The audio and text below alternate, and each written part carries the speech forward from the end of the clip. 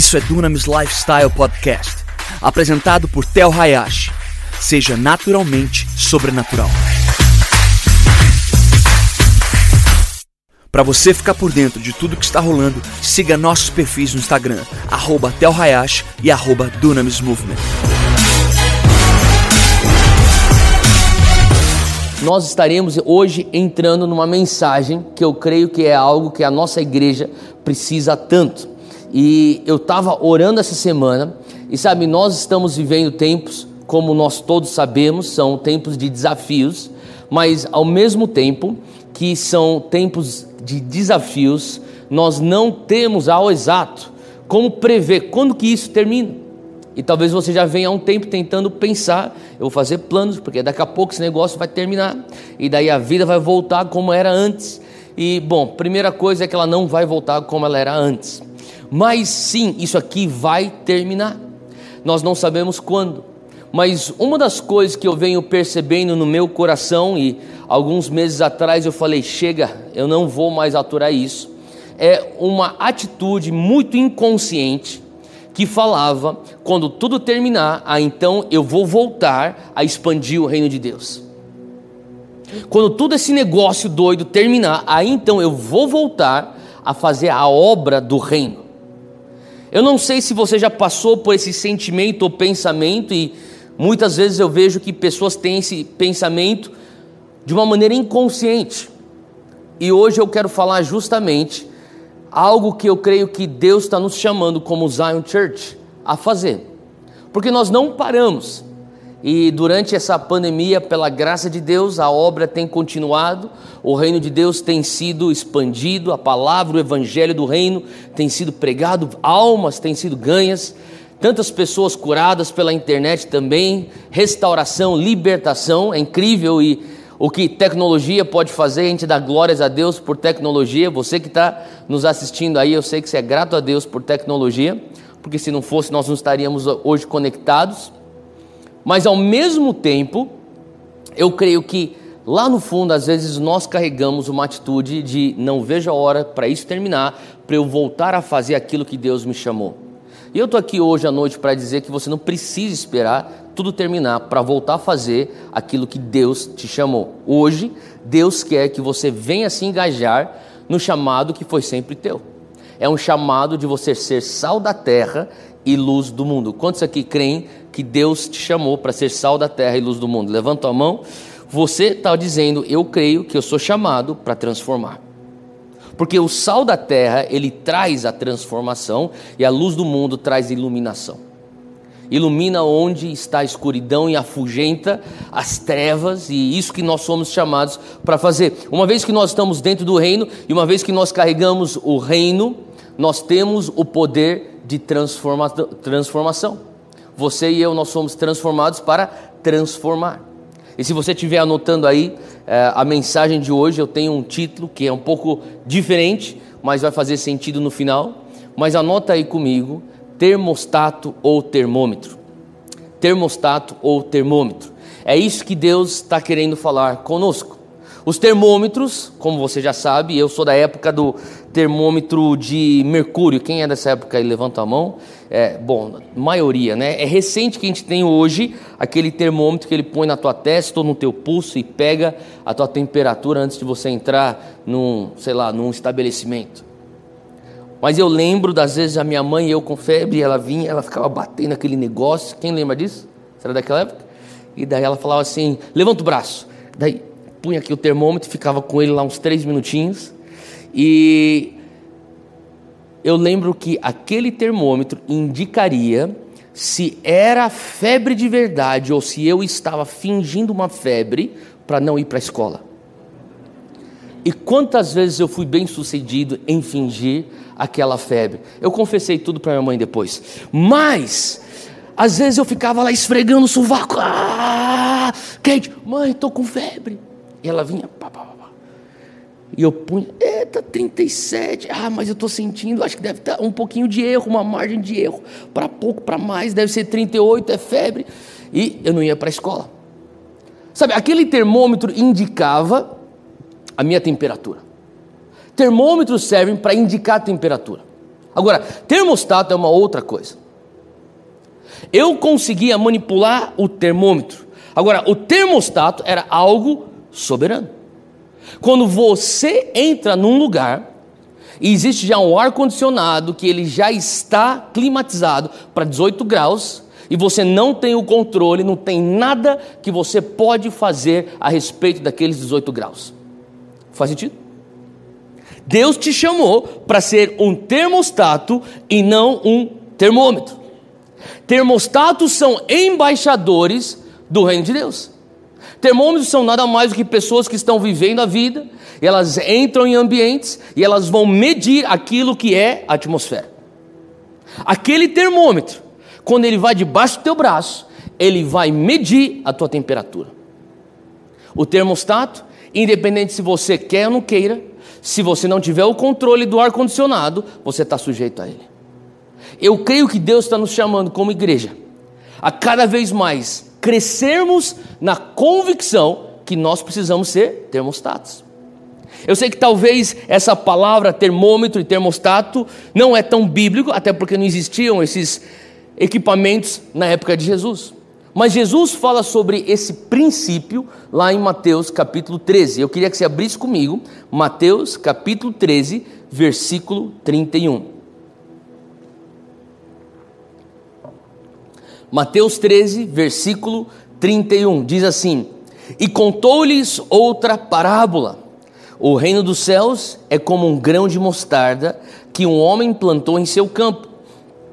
Embora seja menor dentre todas as sementes, quando cresce, torna-se a maior das hortaliças e se transforma numa árvore, de modo que as aves do céu vêm fazer os seus ninhos em seus ramos. Então ele está dizendo, olha só, o reino dos céus é como uma sementezinha de mostarda, que é uma semente extremamente pequena. Não sei se você já viu uma semente de mostarda, mas ela é muito pequenininha. Ele diz, quando ela é plantada na terra, ela cresce e se torna então uma grande árvore, que então traz abrigo para as aves. E ele segue no versículo 33, o reino dos céus é como um fermento, ou uma pitada de fermento, que uma mulher tomou e misturou com uma grande quantidade de farinha, e leveda ou fermenta toda a massa. Para pensar, a gente vê um padrão aqui. Nós vemos um padrão que Jesus está nos ensinando acerca do reino de Deus. Essa é a primeira coisa que nós precisamos observar desse texto. Ele está falando, o reino de Deus, ele é comparado a algo que humanamente é pequeno. É um grãozinho de mostarda. Humanamente é pequeno. É uma pitadinha de fermento numa massa de farinha. Ele está falando assim, olha, independente do tamanho, o resultado é uma grande revolução. Fala para quem está do teu lado, Deus nos chamou para fazermos grandes revoluções. Se você for ver, a grande comissão nada mais é do que um chamamento, uma convocação para uma revolução. Ide e fazer discípulos de todas as nações. Fazer discípulo das pessoas. Nada mais é do que uma grande revolução. E ele segue esse mesmo pensamento lá no versículo 44, mesmo texto, Mateus 13, pula lá para baixo, ele fala, o reino dos céus é como um tesouro escondido num campo. Olha só, presta atenção, é um tesouro escondido num campo. Certo homem, tendo encontrado, escondeu de novo, e então, cheio de alegria, vendeu tudo o que tinha. Fala comigo, tudo o que tinha. Algo era tão especial nesse tesouro, algo era tão valioso naquele tesouro, que ele olhou para todas as suas posses e falou, isso aqui não é nada em comparação a esse tesouro. Esse tudo eu abro mão para ter esse tesouro. Jesus continua no versículo 45, ele fala que o reino dos céus também é como um negociante que procura pérolas preciosas. Encontrando uma pérola de grande valor, foi e vendeu tudo o que tinha.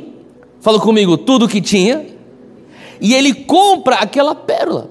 Agora, para pensar, ele já é uma pessoa que compra pérolas. Ele já é um negociante, sabe, ele já é um homem de negócios no ramo de pérolas. Mas ele encontra algo que é diferente. Ele fala: eu conheço pérolas. Eu sei o que é estar num reino, mas eu encontrei um reino diferente. Eu sei o que é lidar com pérolas, mas eu tenho uma pérola que é única. Eu sei o que é patrimônio e propriedades, mas nessa propriedade eu encontrei algo de grande valor, que eu estou disposto a abrir mão de tudo para ter isso. Sabe, existe um padrão aqui nessas parábolas acerca do reino que Jesus está falando. O reino de Deus, ele talvez humanamente é menor do que o tudo que essa terra oferece. Ele é humanamente insignificante aos olhos daquilo que diz respeito vida na carne. Porém, se você tiver o discernimento, se você tiver os olhos espirituais, você vai entender que existe poder, mesmo numa quantidade pequena, do componente do reino de Deus, levedando uma massa. Ele está falando sobre transformação. Ele está falando sobre um reino de Deus que começa a afetar a atmosfera, que começa a transformar o seu ambiente, assim como nós, termostatos, embaixadores do reino, devemos impactar o nosso ambiente. E eu comecei a meditar: como que eu faço então para impactar o meu ambiente? Como que eu faço então para viver esse reino de Deus que é como uma pitadinha de fermento que cai dentro da massa da sociedade? Como que eu faço para ser essa sementezinha de mostarda que cai para dentro desse campo e essa terra tão grande que é a minha vida aqui na sociedade? E de repente sai dela algo que Deus exalta como uma árvore que traz abrigo e proteção para as aves. A primeira coisa que eu creio que para nós vivermos de verdade esse chamamento para sermos termostatos, a primeira coisa para nós realmente, se estiver anotando, anota isso, para você realmente viver, sabe, esse princípio de ser um embaixador do reino que vai levar transformação. Você primeiramente precisa entender que fé, você primeiro crê para depois ver. Número 1 fé é primeiramente crer para depois ver. Sabe, muitas pessoas acreditam que algo, para ser verdade, ela só é verdade após a experiência ou a circunstância na realidade. Deixa eu repetir. Muitas pessoas acreditam que algo, para ser verdade, só é verdade após a experiência ou a circunstância daquele algo na realidade. Eu me lembro quando eu era, sei lá, uma criança de 12, 11 anos de idade, e eu lembro que eu estava num culto da Monte Sião, não era nem Zion Church, era Monte Sião, e culto da noite, lá na época nós nos reuníamos lá em Pinheiros, numa escola pública, e eu tinha 11 para 12 anos de idade, e eu sentado na segunda fileira, nós tínhamos naquela noite um pregador convidado, era um profeta da África do Sul, o nome dele era Dr. Fred Roberts, e eu lembro que ele estava para ministrar a palavra aquela noite, e antes nós íamos ter um momento de ofertas, dos avisos e tudo mais, dos visitantes, e a gente cumprimentava os visitantes, e enfim, eu estou sentado lá e de repente no momento das ofertas, ele quebra o protocolo.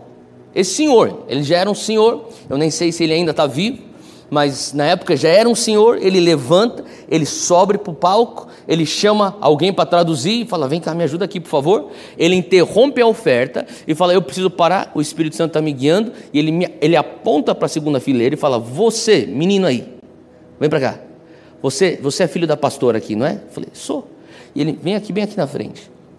E ele começou a profetizar na minha vida. Foi a primeira profecia que eu me lembro de ter recebido. Eu recebi outras profecias quando eu era criança, bebê, até no ventre da minha mãe. Eu não lembro nada daquelas como eu lembro dessa. Essa é a primeira que eu me lembro. Inclusive, a tia Rosa, a pastora Rosa aqui da Zion, eu lembro que ela pegou o cassete, na época era cassete ainda, ela transcreveu palavra por palavra, deu talvez umas 8 páginas. Eu carregava aquelas páginas ao longo da minha adolescência, dentro da minha Bíblia, e de vez em quando eu lia, na verdade, frequentemente eu lia, e quando eu terminava, eu lia aquelas coisas, para mim eram umas coisas tão fora da minha realidade, tão longe. E hoje eu olho e falo, Deus, estava tudo naquelas páginas. O que eu estou fazendo hoje, o que o Senhor tem feito com a Zion Church, com Dunamis, estão tudo registrado naquelas páginas.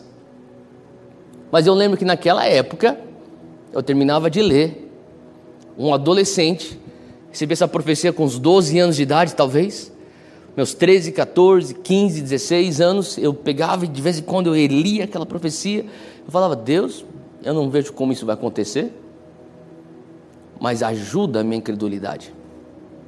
Eu falava, Deus, me dá fé, eu não consigo ver isso acontecendo, mas me dá fé. Sabe, tem coisas que você está carregando que Deus já falou com você. O Senhor já falou isso no lugar secreto, o Senhor já falou com você através de palavras proféticas e você não está conseguindo enxergar. E eu estou hoje para falar para você, não faz mal você não enxergar, não é para você enxergar, porque se você estivesse enxergando, não requeriria então fé. Fé só é fé pré-realidade. Pós-realidade é que nem aqueles comentaristas de futebol que falam o óbvio. Acaba de marcar um gol. Uau, agora esse time está na frente. Uau! Você conhece comentarista de futebol assim? Ou comentarista político assim? Só fala o óbvio? São crentes que querem ser corajosos com sua fé pós o ocorrido da fé se tornando em realidade. O Senhor começou a falar comigo. Quando eu digo que você irá discipular nações, eu quero que você acredite que você vai discipular nações, mesmo quando a única autoridade espiritual que você tem diz respeito ao teu quarto. Faz sentido? Eu não quero ter que esperar todas as coisas acontecerem para então dizer, é verdade, Deus, o Senhor estava certo. Eu tinha que ter acreditado nisso. Não. Eu quero que você venha hoje ser incomodado pelo Espírito Santo e creia nas palavras hoje. Primeiramente creia e depois tu verás. A palavra de Deus fala sobre isso em 2 Coríntios, capítulo 4, abre aí comigo, versículo 17.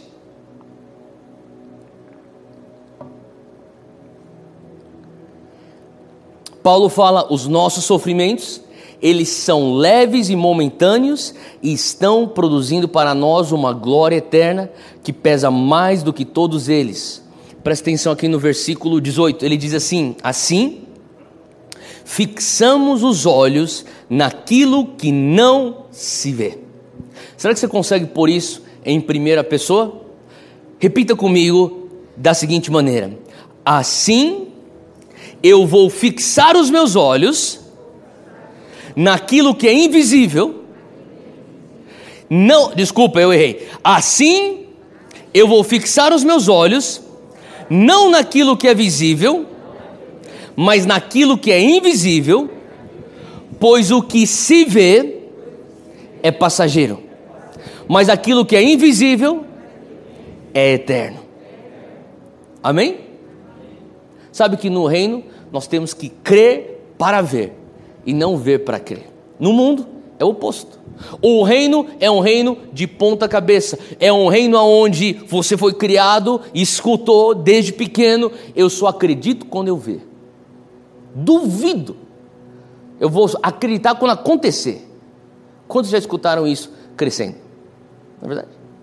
No reino de Deus é um reino de ponta cabeça. Ele fala, não. Para você poder ver, primeiramente, eu quero que você venha crer. E uma vez que a palavra se torna realidade, você começa a ver, uau, a minha fé era verdade.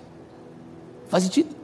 Muitas pessoas estão batalhando realmente crer na palavra de Deus, não porque você é uma pessoa que, eu sou tão pecaminosa, carnal. Não, talvez tenha a ver com o fato daquilo que Paulo acabou de nos escrever aqui em 2 Coríntios 4,18, nós devemos fixar os olhos naquilo que se vê, mas naquilo que não se vê, mas naquilo que se vê.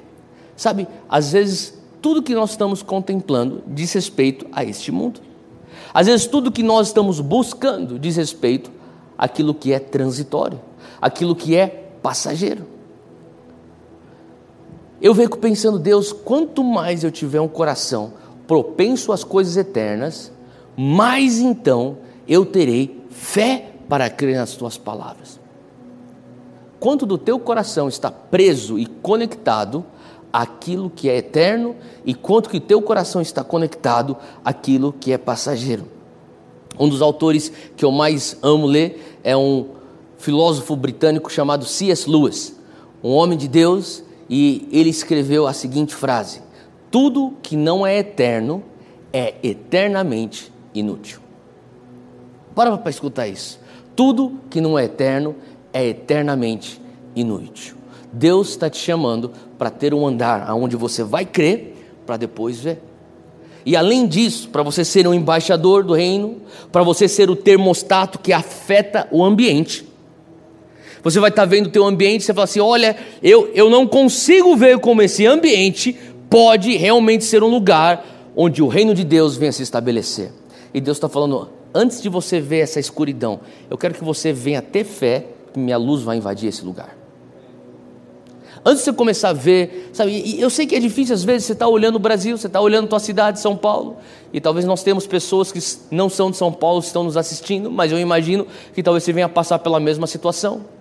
Talvez você veja aquela situação que é a realidade da tua região, você fala, como que isso aqui pode ser um lugar onde o céu pode invadir, um lugar onde o reino de Deus pode ser estabelecido? Eu sei, talvez é difícil você crer nisso, mas sabe, o Senhor está falando, eu preciso que você venha a crer, para depois você ver. E talvez você fale assim, Theo, eu entendi, eu vou crer, para depois eu ver, mas o que acontece quando eu creio e a mudança não acontece? O que acontece quando eu creio, eu até declaro, mas nada muda? Aqui eu estou para te dizer que, número 2, a mudança no ambiente, se você estiver anotando, anota isso, a mudança no ambiente raramente é imediata. Eu tenho andado com o Senhor não muito tempo, mas algum tempo, e todas as vezes que eu tenho escutado a voz dele, raramente aquilo que ele falou para mim que vai acontecer, acontece na hora que ele falou para mim que iria acontecer. A maior parte das vezes ele fala, olha, isso aqui vai acontecer, eu preciso que você venha a crer que isso aqui é a minha palavra. Eu falo, eu creio, Deus, e sempre eu espero, agora vai acontecer, e não acontece. Raramente, a mudança no ambiente é imediata.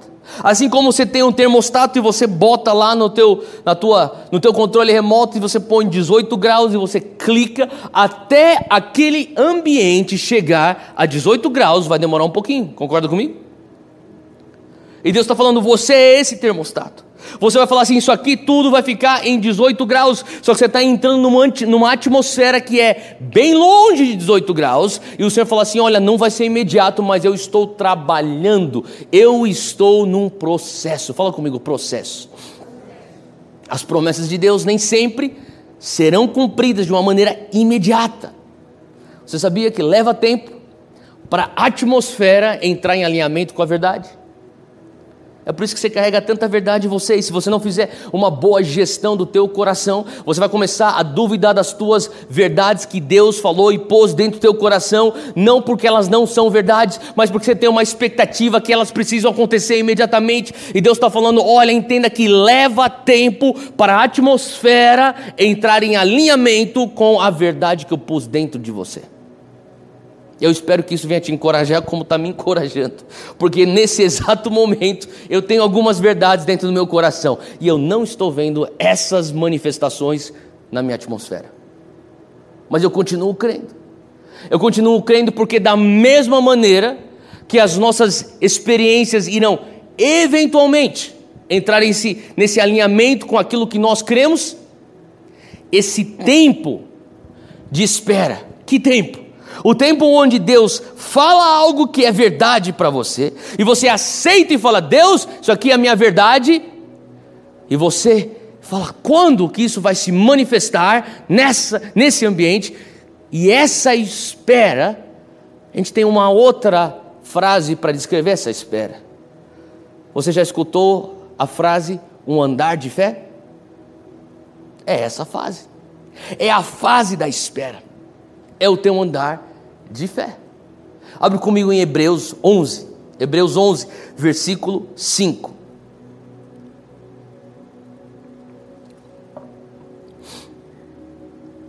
O autor de Hebreus nos conta a história de Enoque.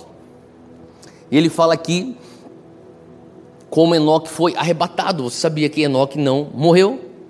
E Enoque foi arrebatado de modo que não experimentou a morte. E já não foi encontrado, porque Deus o havia arrebatado. É o que é dito sobre Enoque. Pois antes de ser arrebatado, recebeu testemunho de que tinha agradado a Deus. O que está acontecendo? Ele recebeu o testemunho, ele fala assim, Enoque, Deus fala para Enoque, eu quero que você saiba que você me agrada. Por que ele agradava a Deus? Ele agradava a Deus porque ele estava em constante dependência de Deus. Ele falou, olha, não tem problema, eu não sei quando eu estarei contigo na glória, quando eu estarei contigo em intimidade, mas o que o Senhor precisa saber é que eu creio que eu estarei contigo. E o Senhor fala, essa fé me traz prazer ao meu coração. Ele diz aqui que ele foi arrebatado, mas antes de ser arrebatado, ele recebeu o testemunho de que tinha agradado a Deus. E o autor de Hebreus, ele linka direto ao versículo 6, um verso que a gente conhece tanto. Mas quando a gente começa a entender esse conceito e o contexto, você começa a entender que tem a ver com processos. Ele diz, sem fé é impossível agradar a Deus. O que ele está dizendo? Você não consegue agradar o teu Criador, o teu Senhor, o teu Deus, sem confiar nele. Você já parou para pensar que obediência requer confiança, que salvação requer fé? Tudo que você faz de interação com Deus requer fé. Aqui Enoque, ele está servindo a Deus na terra. Deus fala, você é um homem você é um homem do meu coração. Um dia eu quero estar unido contigo. Você está na terra, de uma maneira plena nós estaremos unidos. E Enoque fala, eu sei, um dia eu estarei contigo. E ele espera e vai andando. E nesse processo ele está agradando a Deus. Por quê? Ele tem fé. Ele tem fé que ele vai estar com Deus. Versículo 6 diz, pois quem dele se aproxima precisa crer. Fala comigo, eu preciso ter fé. Para você orar, você precisa ter fé. Para pensar, se você ora sem fé, é um exercício extremamente burro.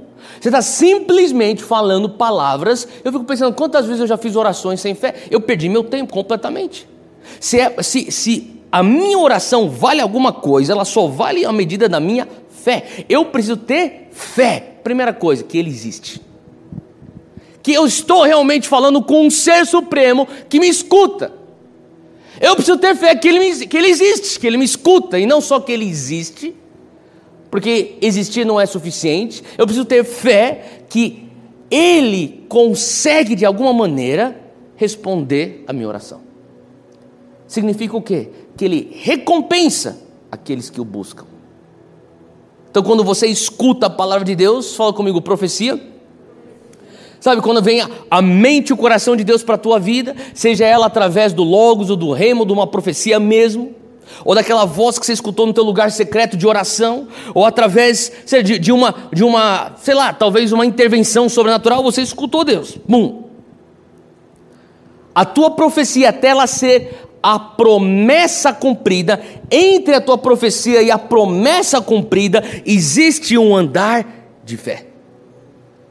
Nesse andar de fé é que você entra com Hebreus 11:6, que diz, sem fé é impossível agradar a Deus. Você vai estar aqui, eu recebi a profecia, mas eu creio que ele existe, eu creio que ele é fiel para cumprir, eu não estou vendo nada ao meu redor, tudo que eu vejo aqui é totalmente oposto daquilo que eu escutei. Na verdade eu estou crendo tanto, mas eu não vejo nenhuma mudança, nada está mudando, mas eu continuo crendo, e essa atitude aqui agrada a Deus.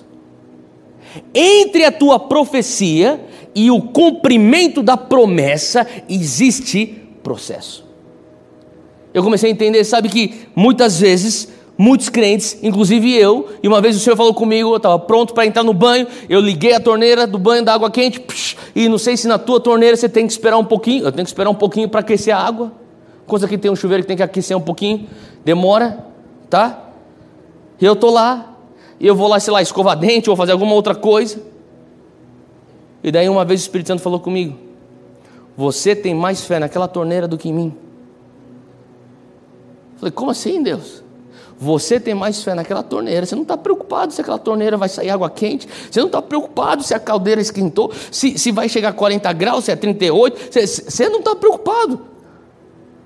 Você sabe que aquela torneira aberta vai trazer a água quente que você precisa. Assim como você talvez possa ter mais fé no controle remoto do termostato do teu ar-condicionado do que em Deus. E você liga aquilo, você sabe, daqui a pouco vai, espera um pouquinho, daqui a pouco vai esfriar. E o Senhor começou a falar: eu quero que quando você escute minha palavra, eu quero que quando você escute a minha voz, você tenha total confiança em mim. Sabe por quê? Porque no final de tudo, confiar em Deus é adoração a Deus. A adoração mais pura que um homem pode ter, que uma mulher pode ter com o seu Criador, é você falar: Deus, eu não vejo nada, mas eu confio em tudo que o Senhor diz. Eu confio, eu descanso. Eu não preciso mais berrar, eu não preciso gritar, eu não preciso chorar, eu estou confiando totalmente, plena na tua presença. Eu confio. Eu não estou negando o meu passado, eu não estou negando as circunstâncias adversas, eu não estou negando os fatos, eu reconheço, porém eu escolho na minha confiança, no meu andar de fé, eu tomo uma decisão, eu escolho em me apegar naquilo que o Senhor diz e não aquilo que os meus 5 sentidos estão me comunicando. Isso é fé. Sabe, uma vez eu perguntei para o Senhor: Deus, se o Senhor raramente, que nem nós acabamos de dizer, se o Senhor raramente muda o ambiente imediatamente, por que o Senhor fala comigo que vai mudar uma coisa e espera e demora para mudar? Por exemplo, se você acorda e Deus fala com você: olha, hoje é sexta-feira e hoje eu vou causar aquele romper que você quer na tua vida, que você tem tanto clamado, você tem jejuado por aquele romper. Quantos aqui estão crendo por um romper na tua vida? Levanta a mão. Em alguma área da tua vida você está crendo por um romper. Tá bom. Tem pessoas aqui no estúdio, tem pessoas aqui em casa, eu tenho certeza. Eu tenho coisa que eu tenho crido em Deus. Eu tenho falado: Deus, eu preciso desse romper, eu preciso desse milagre. Eu tenho orado por certas coisas, eu não tenho visto a resposta dessas coisas. Mas vamos dizer que eu tenho clamado e Deus me acorda numa sexta-feira de manhã e fala: hoje, sexta-feira, eu virei com o meu romper na tua vida. Uau! Quantos gostariam de escutar isso sexta-feira? Agora, para pensar. Quando você escuta isso no teu devocional de manhã, você está tomando café, lendo a Bíblia, e de repente você sente a presença do Espírito Santo vindo, e ele fala com você: hoje, eu vou trazer aquele milagre para você hoje, e eu vou trazer aquela resposta para você hoje, aquela porta vem abrir na tua cara hoje. Você tem mais ou menos algumas horas para ter fé, correto? E por isso que Deus fala: eu preciso ter mais interação de adoração tua para mim. Eu vou falar para você na segunda-feira. E na segunda-feira ele fala: eu vou trazer o romper na tua vida. Você passa segunda-feira falando: Deus, eu confio em ti. Eu não sei quando, nada mudou, confio em ti. Terça-feira, mesma coisa, continuo confiando em ti. Quarta-feira, estamos nesse andar de fé. Quinta-feira, Deus, sabe de uma coisa, Deus? Eu não te adoro por quem tu, pelo aquilo que tu fazes, eu te adoro por quem tu és. Sexta-feira, as horas estão passando e você continua confiando. E quando vem um romper, o Senhor fala, aqui está o romper, mas eu sei que eu tenho o teu coração. Faz sentido? O Senhor procura e busca um povo que adora Ele com fé, em confiança, no caráter dEle, e não buscando apenas o que as mãos dEle podem fazer para você e para mim. As verdades bíblicas, sabe, aquilo que Ele falou para você, a palavra dEle, a voz dEle, tem que ser mais alto do que tudo aquilo que é a nossa experiência.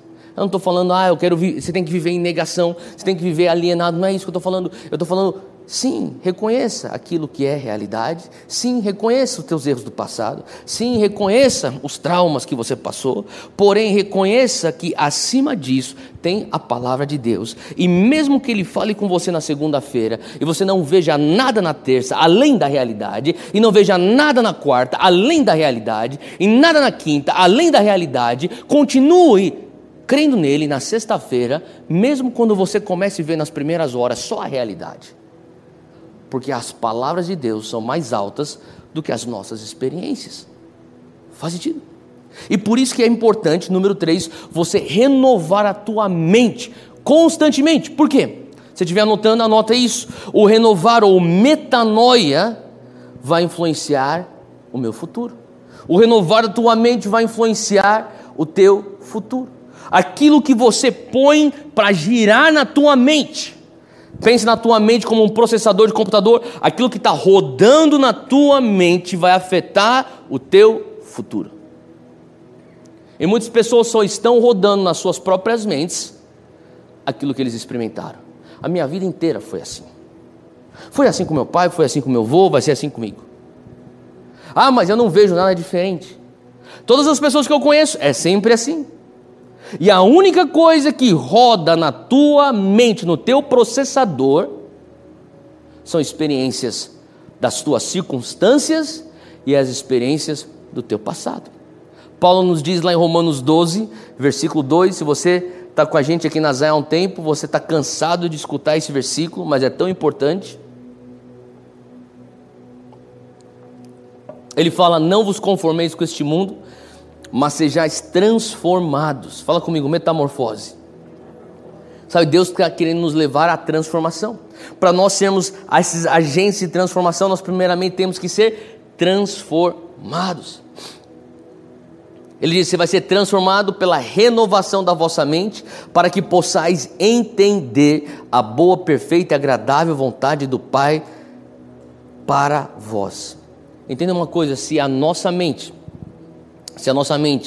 fique dentro do nosso passado, se a nossa mente só gira aquilo que foi a tua experiência, aquilo que talvez os teus professores te ensinaram, teus pais te ensinaram, talvez os teus ex-chefes te ensinaram, teus ex-relacionamentos te ensinaram, talvez as tuas ex-amizades te ensinaram, se é só isso que roda na tua mente, sabe o que vai acontecer? Você se torna fadado a repetir o teu passado. Sabe, eu tenho traumas assim como você tem traumas, e tem certas coisas que me travavam e eu falava assim, não, já foi isso no meu passado, vai ser agora, vai ser, e eu comecei a pensar, Deus, o Senhor começou a falar comigo na verdade, se você não começar a ser agressivo na maneira de você pensar, você vai ficar fadado a um ciclo vicioso. Eu lembro quando eu sou formado em psicologia e eu trabalhei pouco com psicologia, mas no início, logo depois da faculdade, eu trabalhava com jovens infratores nos Estados Unidos. E uma das coisas que eu mais vi era um padrão de jovens que eram machucados por ausência de pais ou por abuso na infância e entravam numa vida por conta da vulnerabilidade que punha eles naquela situação difícil. E eles cresciam jurando não querer ficar naquele estado, mas permaneciam e tomavam decisões que os punham naquele estado. E era tão nítido que eles viviam o resultado dos seus pensamentos. E o Senhor começou a falar comigo, se você não quebrar os teus pensamentos negativos do teu passado, dos teus traumas, e se você não começar a adotar aquilo que eu falo sobre você, que eu prometo sobre a tua vida, aquilo que eu te chamei para fazer, eu sei que soa bizarro algumas profecias, só que se você não se apegar a isso, você não vai quebrar esse ciclo vicioso, você está fadado a repetir o teu passado.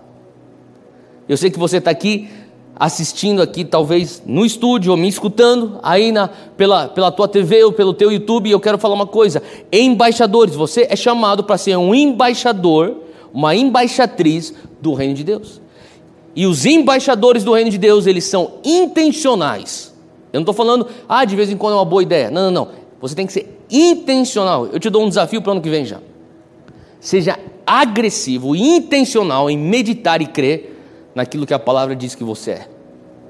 Faz anotações, faz estudos bíblicos, escreve em post-it, põe na tua casa, sei lá, faça exercício, memoriza versículos. Mas seja agressivo para quebrar um ciclo de pensamentos. Porque você precisa crer nessas promessas de Deus, nas profecias que você já recebeu. Se você tem profecias e você talvez é tão leviano, tipo, grava aqui no telefone e depois esquece. Não, vá atrás, escute, medite, ore, julgue as profecias. Deixa eu falar uma coisa, é importante você ser intencional, para você se agarrar e crer nessas promessas e profecias, independente do estado presente e das circunstâncias atuais na qual você está. Eu sei disso porque o próprio Senhor Jesus nos fala isso em Lucas 6. Eu quero ler com você Lucas 6, versículo 43. Olha só o que ele diz. Ele fala: nenhuma árvore boa dá fruto ruim, nenhuma árvore ruim dá fruto bom. Bem coerente isso. Toda árvore é reconhecida por seus frutos. Ninguém vai colher figos do espinheiro e ninguém vai colher uvas das ervas daninhas. Versículo 45. O homem bom tira coisas boas do bom tesouro que está em seu coração. Fala comigo, meu coração. E o homem mau tira coisas más do mal que está em seu coração. Fala comigo, meu coração. Porque a sua boca, fala comigo, a minha boca vai falar do que está cheio o meu coração. Quando a Bíblia fala coração, eu entendo o que está querendo dizer aqui. A Bíblia se refere à tua alma e ao teu espírito. A combinação da tua alma e do teu espírito significa teu coração. Maior parte das vezes que você vai ver a menção coração na Bíblia diz respeito à junção da alma e do espírito. Agora, o que você precisa entender é que quando você nasceu de novo, o Espírito Santo foi fazer morada no teu espírito. E por isso que talvez você fique pensando, eu estou confuso, porque como é que do meu coração vem coisas ruins quando eu nasci de novo e Jesus mora no meu coração? Porque nós estamos falando de duas coisas diferentes aqui. Quando você nasceu de novo, o Espírito Santo foi fazer morada no teu espírito. Ele foi e regenerou o teu espírito. Você que é um ser tripartidário de corpo, alma e espírito, o teu espírito é regenerado no novo nascimento. Agora a tua alma é uma outra história. A tua alma está sujeita às tuas decisões. A tua alma, como a minha alma, carece de renovação. Carece de arrependimento, carece de metanoia. Quando nós estamos falando de alma, nós estamos falando de sentimentos, de vontades, de mentalidades. Então a boca vai falar do que está cheio no teu coração. E o desafio do crente hoje é você entender que ele entrou no teu espírito, mas você tem a obrigação de compatibilizar ou trazer alinhamento da tua alma para aquilo que ele fez no teu espírito. Tem gente que está salva, tem gente que tem um lugar cativo nos céus, no paraíso, porém ainda pensa que nem um velho homem, ainda fala que nem um velho homem, ainda sente que nem um velho homem, ainda deseja carnalmente. O nosso desafio é renovar a nossa mente, para que os nossos sentimentos venham entrar em alinhamento com aquilo que está no nosso espírito, para que as nossas vontades venham entrar em alinhamento com aquilo que está no nosso espírito, para que a mente que nós já recebemos, que é a mente de Cristo, venha ser exercida na sua plenitude e afetar o nosso ser como um ser pleno. Faz sentido? Então a boca vai falar do que está cheio o teu coração. Eu comecei a entender que no mundo espiritual, O gatilho são palavras. Para pensar que lá em Gênesis, Deus não cria o mundo com suas mãos, Ele também nem dá ordens para os anjos, vai lá e cria uma fauna, vai lá e faz a divisão da água e da terra, não. O que faz tudo aquilo que nós conhecemos como universo acontecer são palavras. Provérbios 18, abre comigo Provérbios 18, versículo 20. Salomão fala do fruto da boca, enche-se o estômago do homem. O homem vai se fartar daquilo que ele fala. Aquilo que ele fala vai gerar realidade, e aquela realidade vai ser alimento ou a falta de alimento para ele. O produto dos lábios o satisfaz. Olha só o versículo 21. A língua tem poder sobre a vida e sobre a morte. Em outras palavras, a língua ela é um recipiente de vida ou morte. Tuas palavras são recipientes de vida ou morte. Tuas palavras são munições. Munição é neutro. Pode ser usado para o bem ou para o mal. As tuas palavras são neutras. Elas podem ser usadas para o bem ou para o mal. A boca vai falar do que está cheio o coração. Ele diz aqui que a língua tem poder sobre a vida e sobre a morte. E os que gostam de usá-la comerão do seu fruto. Se você entende como que funciona esse sistema do gatilho espiritual de declarações, entendendo que você vai declarar do que está cheio o teu coração, entendendo que o teu coração vai estar cheio daquilo que você escutou no lugar secreto, e não apenas do que você escutou, mas daquilo que você preservou no teu processo, você vai começar então a falar palavras que vão causar vida. Pessoas que falam, eu quero ser um termostato, eu não quero mais ser um termômetro. Deixa eu falar uma coisa, a pessoa que quer ser um termostato, ela precisa passar por um upgrade da sua linguagem. É por isso que eu estou falando, Deus me ajuda a declarar a tua palavra. Quantas vezes eu me seguro, porque meu ímpeto é falar uma coisa. Não vou falar isso. Ah, mas o que adianta, você já pensou? O gatilho não são pensamentos. O gatilho são palavras. É por isso que é importante você renunciar a certas coisas que você experimentou no passado. Então, mas eu já nasci de novo, quer dizer que então agora tem que renunciar o meu envolvimento com aqueles espíritos imundos que eu já tive no passado, com aquele pecado todo que... Sim, mas eu já nasci de novo. Você já nasceu de novo, mas quando você renuncia, aquele gatilho destrava o acesso da plenitude daquilo que a cruz pagou para você, que é libertação plena. Só que se você não destrava com a renúncia proferida, tem áreas da tua vida que vão permanecer debaixo de grilhões, mesmo quando Jesus já pagou por aquilo na cruz. Então quer dizer que Jesus não levou na cruz? Levou na cruz, só que você tem que fazer o saque e tirar da tua conta bancária espiritual, que é do teu direito. Como que você faz isso? Proferindo. Que tipo de declaração eu vou fazer? Eu vou fazer uma renúncia. Eu renuncio esse pecado. Eu renuncio meu envolvimento com isso. Eu renuncio meu envolvimento com aquilo. Faz parte de você soltar os gatilhos que vão levar vida para você. E tantas vezes eu tenho que me segurar, porque às vezes se eu deixar minha boca leva a minha vida para um lugar onde o meu coração não está. Faz sentido? Então nesse processo que meu coração de espírito está cheio do Espírito Santo, mas a minha mente, ou a minha alma, meus sentimentos, minhas vontades ainda não passaram pela necessária renovação, ou o grau necessário de renovação, a minha boca às vezes fala coisa contra aquilo que o Espírito Santo já fez no meu coração. E por isso que você tem que passar por um upgrade na sua linguagem. Você tem que levar a tua linguagem para um outro patamar. Tiago 3 fala sobre isso. Abre aí comigo, Tiago 3, versículo 2. O apóstolo Tiago nos ensina sobre justamente esse princípio no reino.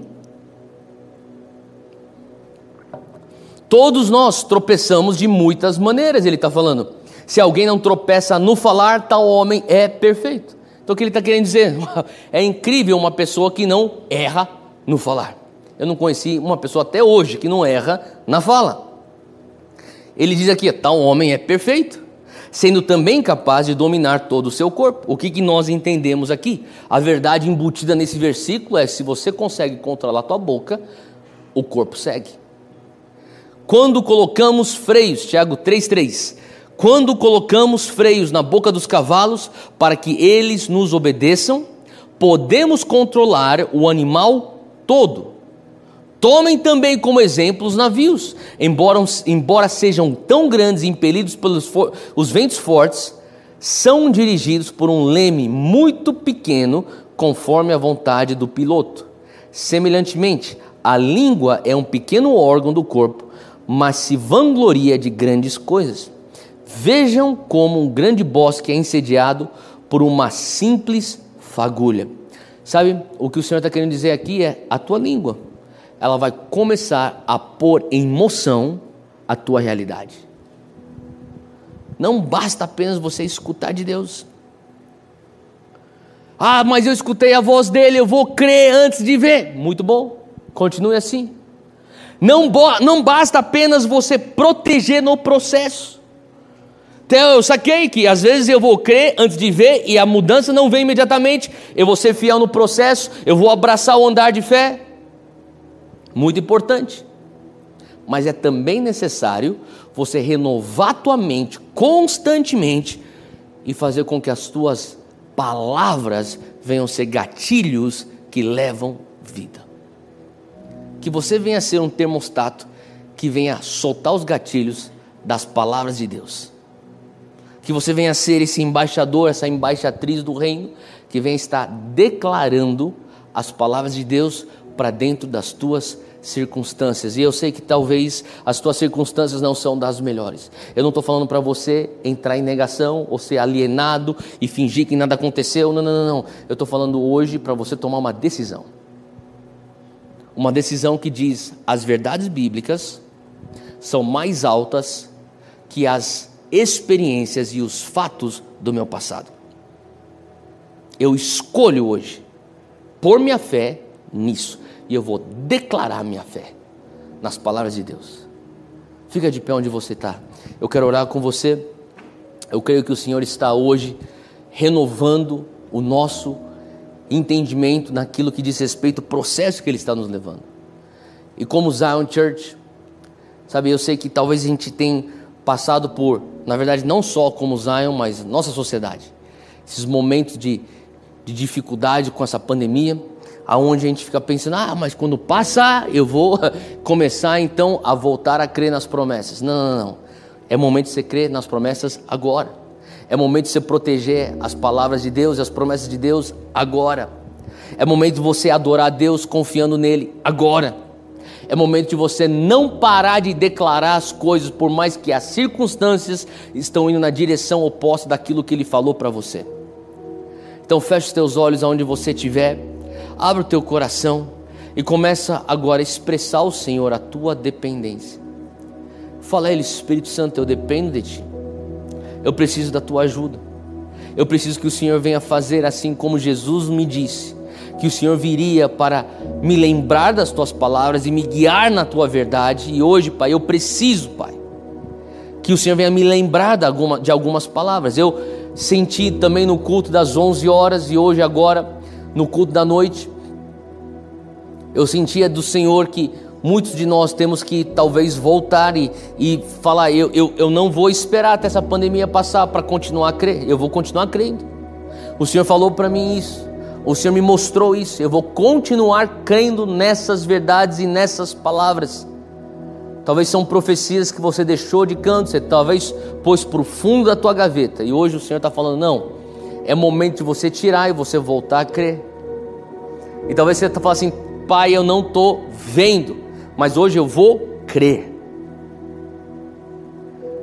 E eu estou aqui para te dizer: talvez a mudança não aconteça imediatamente, bem provável que não, mas Ele te chama para um processo onde você prova que a tua fé está em quem Ele é e não naquilo que Ele faz.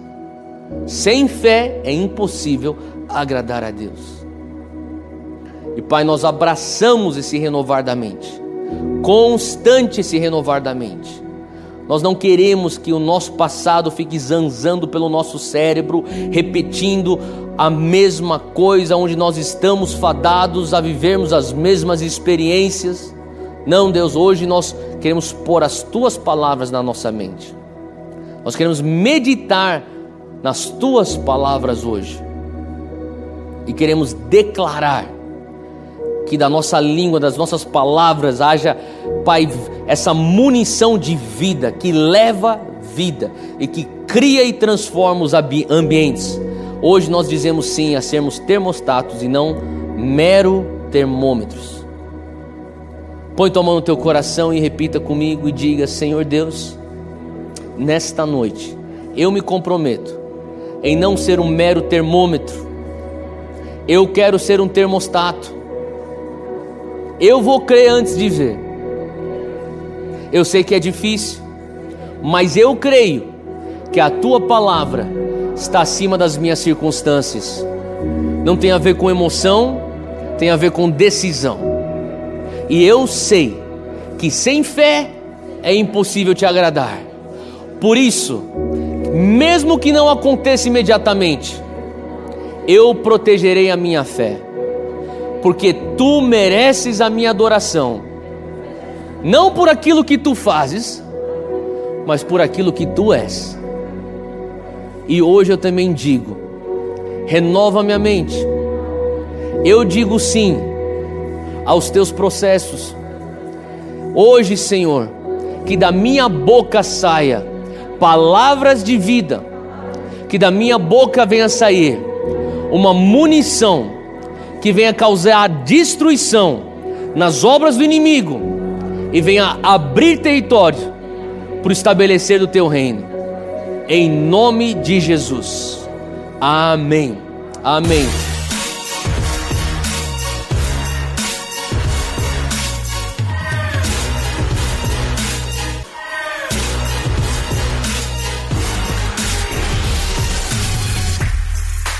Obrigado por ouvir o podcast.